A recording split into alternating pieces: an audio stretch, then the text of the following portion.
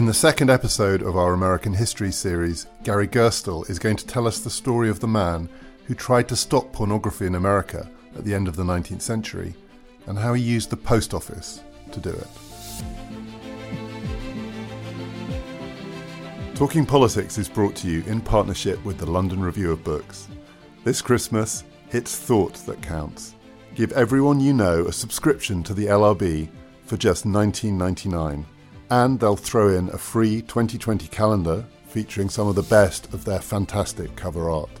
Find this special festive offer at lrb.me/Christmas. Gary, maybe we should start with the figure who's at the heart of this story, Anthony Comstock. It's an American story because he came from relative obscurity to national prominence. Who was he? Anthony Comstock was born into a Protestant family in New Canaan, Connecticut, one of 7 children. Nondescript childhood, except that he had personal tragedy. His mother died when he was 10, and his father soon abandoned him and his 6 siblings, so they had to do a lot of scrambling and raising of themselves. He grew up in a devout Congregationalist home that was a derivative of Calvinism, and they redoubled on that, and his source of comfort became hard religion, hard confidence in the inerrancy of the Bible, and he became preoccupied with the crisis of morals that he thought was engulfing America. And when he grew up, he made his way to New York, I think first by happenstance, but then discovered there the center of the publishing industry and the center of an underground publishing industry full of erotic, what he considered obscene, depravity. And this was a man who was very concerned about every sexual act out of the procreative act as being immoral and unacceptable, and he flagellated himself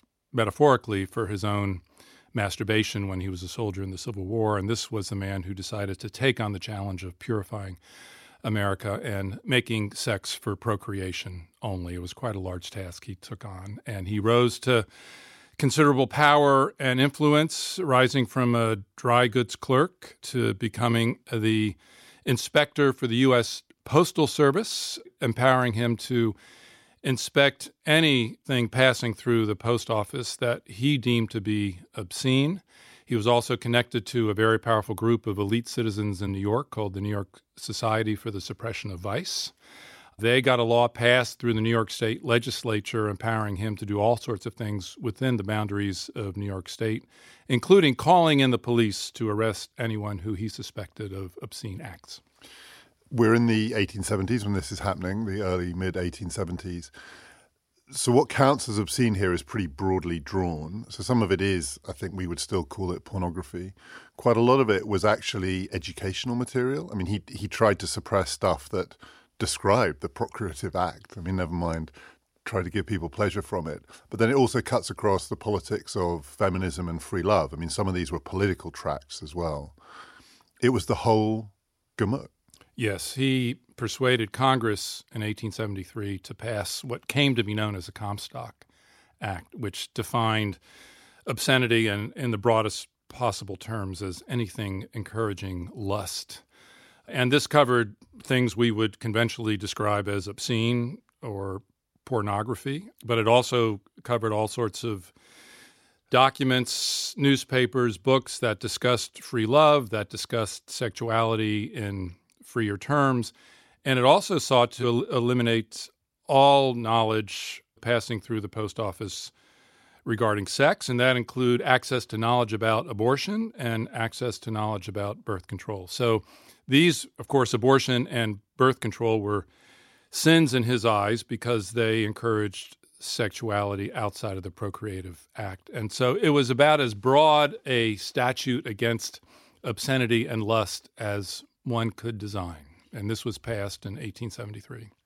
One of the really significant things about this, and you've written about it in your own work, is that in the history of the United States to this point and beyond, which we'll come on to, the suppression of vice was the business of the states, the individual states, and many of them were pretty good at it, or at least pretty active in that realm. I mean, there was quite a lot of moral censorship and also interference in people's lives, but not at the federal level, This is not part of the remit of the federal government. And this statute changes that. So just tell us a bit about that shift. I mean, what is so significant about this relative to the power of the federal government more broadly? Well, the states in the United States had a doctrine called the police power that empowered them to investigate and regulate just about any activity that citizens of their state were engaged in. That did include sex. And that did include sex. And it was an incredibly broad statute. It is actually descended from the public police power of the British sovereign. Somehow it jumps the American Revolution and gets encoded into law and jurisprudence, empowering states to have an extraordinarily broad remit and actually exempts them from the Bill of Rights, the first 10 amendments of the Constitution guaranteeing freedom of speech, assembly, expression, and presumably sexuality as well. This is a little-known part of American history because usually America is thought of as being in revolt against public power, state power, and yet the states were empowered with an extraordinary remit of this sort. And it's remarkable in a way that you could have the Bill of Rights and exempt the states, given that everyone in the United States of America lives in a state. I mean, it's not like by exempting the states, you're just carving out a small area. That's life, right? That is life, especially through the 19th and the early part of the 20th century. And when I was doing my work recovering the history of the use and abuse of power by governments in America, I was stunned to discover that the states were exempted from the Bill of Rights from the moment of the 1790s when the Bill of Rights were first put into place until, for all intents and purposes, the 1960s. So for the first 170 years of American history, the states were not obligated by the Bill of Rights. It is an extraordinary exemption, all the more so because the Bill of Rights is considered to be perhaps America's greatest liberal contribution to individual rights and human rights of all its work on law and jurisprudence and establishing a new republic. And because the states are very different, presumably some of them, this exemption mattered less than in others, but some of them were really active. Yes. In invading people's, what we would now call, privacy. And they had the right to do so, and the police power was explicit about the responsibility of state governments to enforce proper moral life among their citizenry. Some states pursued quite extraordinary interventions into the life of individual citizens. One of the arguments for the 19th century is that because they could not exert any influence beyond their borders, Americans always had the opportunity to get up and leave and move to a different state, and there were always states that were more liberal, and there were always states that were more repressive. And so some people think that the extraordinary geographical mobility of Americans was related to the power of these police power regimes. But for many citizens, many poor people, there was no escape, whether it was blacks in the South or poor people in the North, and many people were bound by the regimes of the states in which they lived. And this, for many, many Americans, was life, and their encounter with government was largely with their state governments.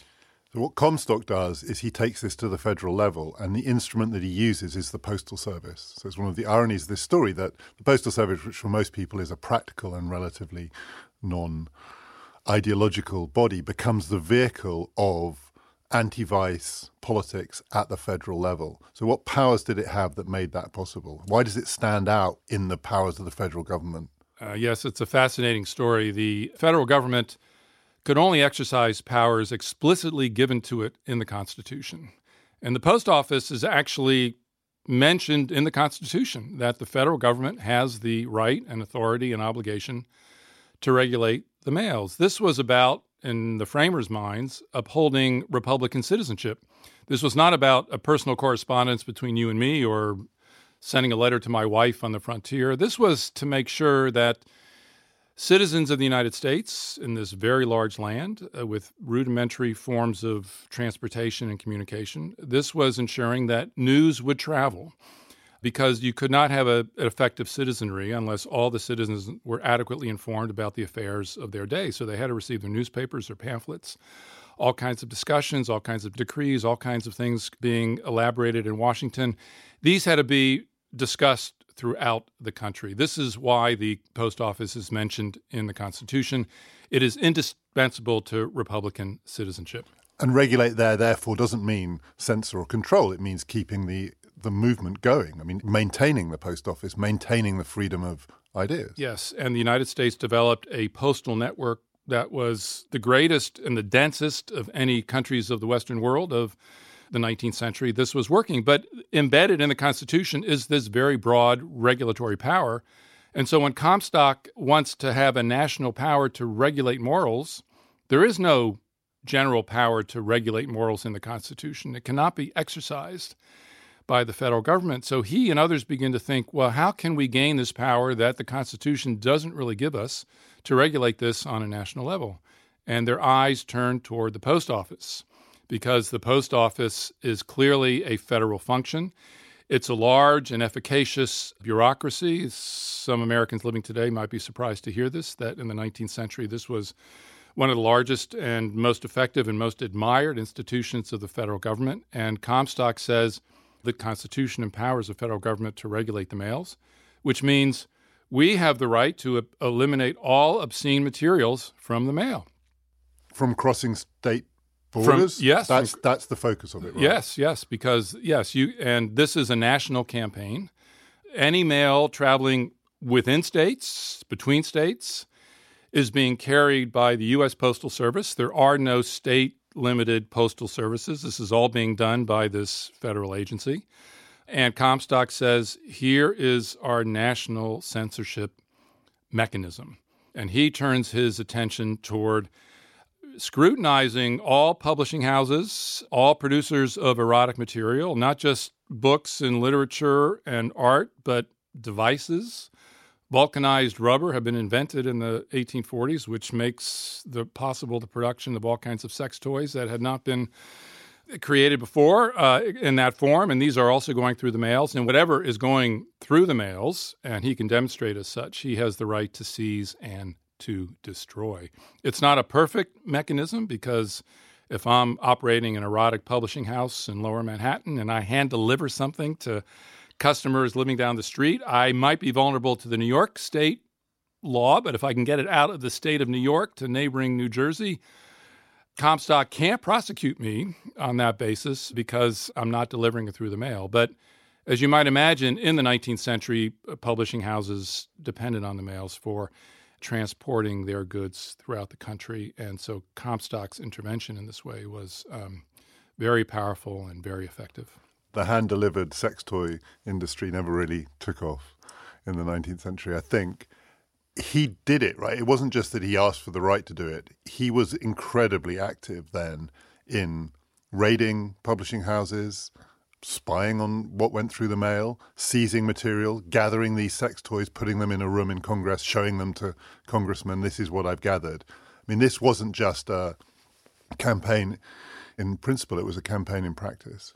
Yes, he was not interested just in rhetorical success and influence. He wanted to rid American society of all immoral knowledge about sex and all trade in sexual contraband. And given what he considered to be sexual contraband and illicit knowledge about sex, it really included everything to do with sex. And he set out to eliminate it all from American society. And he knew no limits to his purview, including he wanted to censor plays from Europe, Shakespeare and other things that included what he thought were transgressive moments. He wanted to exclude some of the art and paintings by European masters from circulating in America. So he had his hand into everything. He kept extraordinarily meticulous records. One reason why we know so much about him is that he recorded every raid that he engaged in. He recorded every charge that he brought against an individual, record the success or failure of their trials in court. So we have some figures on the volumes of material and the poundage of material that he confiscated. And we're talking, in terms of pounds and volumes, tens of thousands, pounds, hundreds of thousands. I mean, this was a fearsome practice, and those who were engaged in this industry and this trade feared Comstock, and he had the ability to ruin enterprises and ruin lives. Because he didn't just seize the material and destroy it. People were jailed. And seriously punitive sentences as well. Yes, he brought a tremendous number of court cases. He had the power to call in the police. He had the power to instigate a trial. He could not conduct the trial himself. This would be put in the hands of judges and sometimes of juries. I think in the first 10 or 20 years of his actions, his conviction rate was as high as 70%. It went down in the early 20th century when the rebellion against this man and his operation was established. It went down to in 40%. Not a lot of people spend a huge amount of time in jail, but 30 days would be enough to ruin a reputation. And just the threat of Comstock being on your heels could throw you into a kind of disgrace. So this was a powerful intervention into the culture and into the politics of sexuality in America. Quality sleep is essential. That's why the Sleep Number Smart Bed is designed for your ever-evolving sleep needs. Need a bed that's firmer or softer on either side? Helps you sleep at a comfortable temperature? Sleep Number Smart Beds let you individualize your comfort, so you sleep better together. J.D. Power ranks Sleep Number number 1 in customer satisfaction with mattresses purchased in-store. And now, save 50% on the Sleep Number Limited Edition Smart Bed for a limited time. For J.D. Power 2023 award information, visit jdpower.com/awards. Only at a Sleep Number store or sleepnumber.com. He was empowered to do this by Congress, so we're now in the Ulysses Grant regime, the one that follows on from the one we talked about last time with Sarah and the impeachment of Andrew Johnson. What was in it for the politicians, for the Republicans in particular? Why did they feel that they wanted to get behind this crusade, given it was, among other things, empowering a branch of the federal government, which may be a good thing in some respects for them, but it was deeply moralistic? Yes, and the Republicans were deeply moralistic. That's part of what they prided themselves on creating a morally pure republic. They were also supporters of a large state, a large centralized state. A large centralized state had won the Union and the Republican Party the Civil War, and they had come to appreciate its benefits. They wanted to grow this state. They wanted to make it into a more powerful and effective institution. Yet, in order to do that, they faced constitutional problems because they could not simply write morals legislation, pass it in Congress, and have it accepted by the courts. The courts would have ruled these as unconstitutional. So they were looking for inventive ways to increase the size and power of the federal government, and Comstock gave them an opportunity to do this by finding the post office, something that congressmen would have not thought to look at, and showing them the utility of what many of them might have considered minor organizations, minor institutions of the federal government. Suddenly there was a whole new scheme of improvisation, innovation, to make this a much more larger and consequential institution in American life. Related to that was a clamor from below for greater regulation of social relations in America. The Civil War had convulsed the country. It had undercut the ability of individual communities to police their members because millions of Americans were traveling. They were in armies. They were in different parts of the country.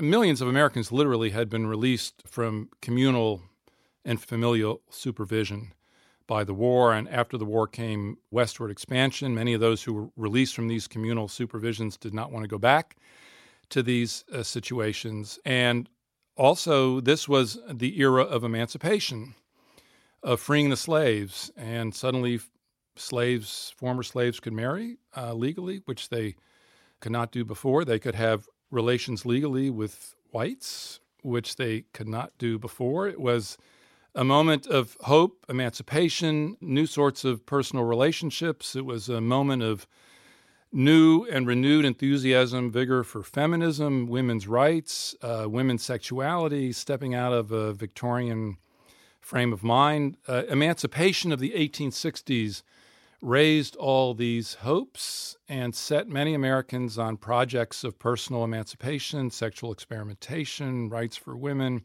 all kinds of relationships which have been accepted as normal for much of the 19th century were now not regarded as necessarily normal, and many regarded emancipation as an invitation to explore self, new relationships, and the like.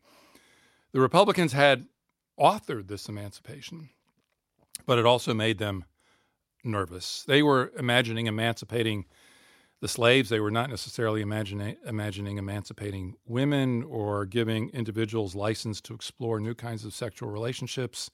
This was not part of what they thought they were doing, and yet you unleash a word like emancipation into the political sphere, and it's got to have unpredictable consequences. So the Republicans are nervous about this, and they are increasingly hearing a clamor from below that morals have become too loose, that the republic is in danger for reasons of immorality, and something must be done to put the ship of state back on its course. Emancipation produces a backlash, and then, as is often the story with moralized politics, the moralization produces eventually a backlash. So Comstockery, it lasts for a couple of decades or more, and initially it's very successful, but over time there is pushback. Yes, I would say Comstock's heyday is the great campaign to reimplant morality on the American people, 1870s to 1890s after the Civil War. And then the resistance to Comstock begins to mount. This is a country that is urbanizing, big cities, filling up with immigrants, different walks of life. Cosmopolitan takes off in the cities. People have access to European experiences and traditions. They have access to a much greater sense of what the varieties of human behavior are and what is acceptable in different sorts of societies. And in these urban areas in particular, a new kind of modern living takes off, first among the middle classes and then in some ways going down to the working classes. And this includes greater rights for individuals, greater rights for women, free thinkers, which was the euphemism for atheists, want to live their own lives in ways not directed by the Bible and by a literal reading of it.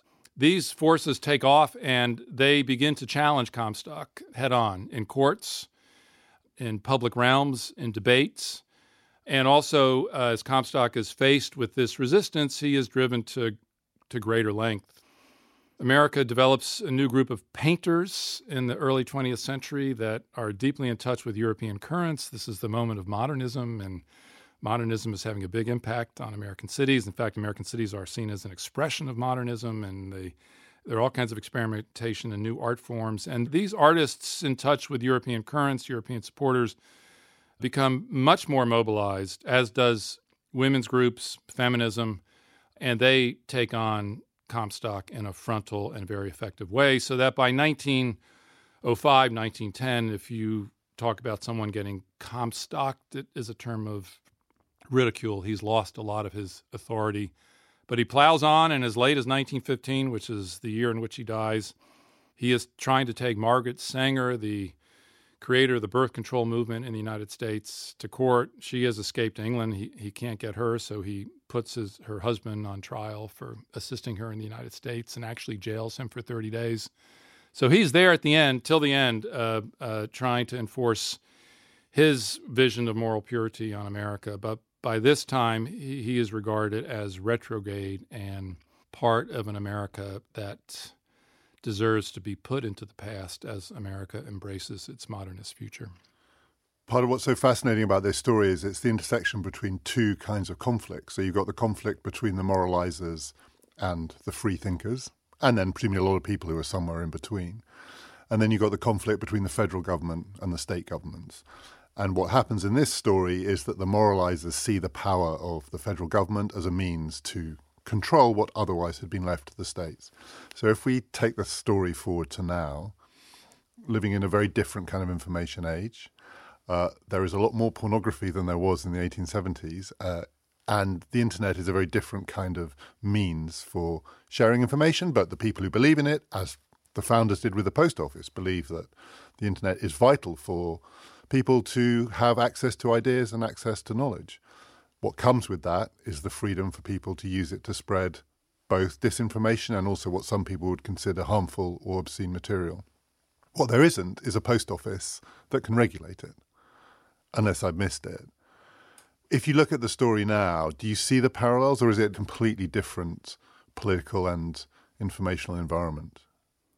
I think one can see both continuities and differences. I think we can think of the 1960s as a period of emancipation, civil rights, feminism, gay rights, sexual liberation, similar to the 1860s and 1870s, followed by a period of, oh my God, the country's lost its way. We must reimplant morality on the American people. And that's a big part of the story of America since the 1960s.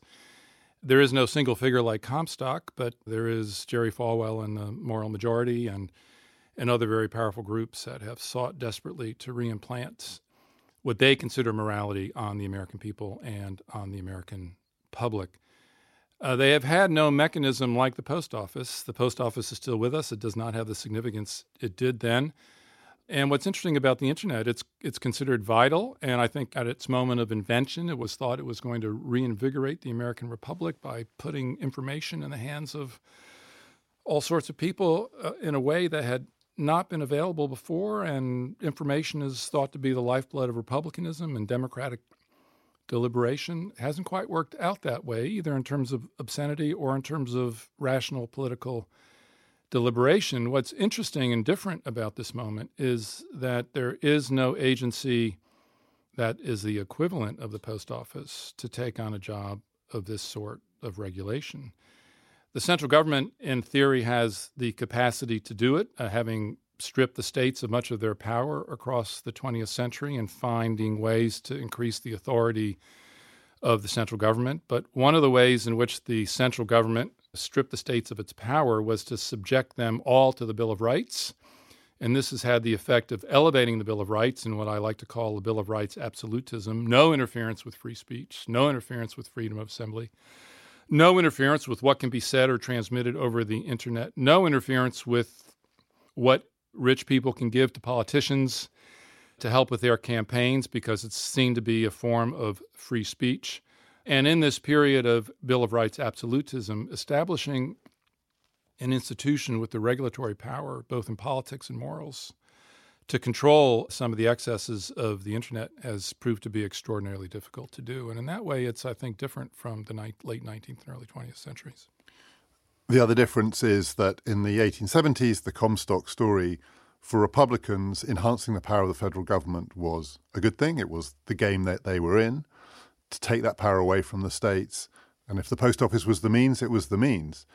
Now, Republicans, broadly speaking, although of course it varies, would like to see the states empowered in various ways, those powers that were taken away in the 1960s, the remoralizing of American life, which in the 1870s quite clearly did need at this level to pass through the federal government. Now, for the people who want to do it, the federal government is an object of deep suspicion. But there is no way of going back to the states in this space either. I mean, the means are more limited, well, ideologically. It's an interesting question you raise because in one respect, the Republicans have been extraordinarily successful in this regard, and that is in regard to abortion, where Republicans have been opposed for more than 40 years now to Roe versus Wade, which is the ruling in the early 70s giving women a right to an abortion, and they have sought to overturn that judicial decision for more than 40 years without success. They still may do that, but what they have done in its place is to take their struggle to the states and to get states to make access to abortion clinics far more difficult, to work around the edges of Roe versus Wade, to make an adjustment here, to make an adjustment there. The net result of that is that in many places, in many states in America, it is increasingly hard for women to get an abortion. And so the Republicans, in terms of abortion, have actually been quite successful in returning to the states and recognizing that the central government is no longer a reliable instrument for their purposes. The question is whether what they have done with regard to abortion can be a model for taking on obscenity and pornography. And in this case, of course, the obscenity and pornography travels by these international media, which would be much harder for individual states to control. Not impossible theoretically, but New York or Louisiana is not China. And it can't shut down access within its borders to that kind of information. That kind of flow of information remains solidly within the province of central government power. And for that to be taken on effectively, that solution, I think, would have to be done at the level of the central government. And in that respect, I think the Republicans or others who are interested in this have not found a way to do this. Next week, Gary is going to take us through the second part of this story, which is about the power of the big corporations in America and the robber barons, from Rockefeller to Zuckerberg. It's the story of monopoly and muckraking in America. My name is David Runciman, and we've been talking politics.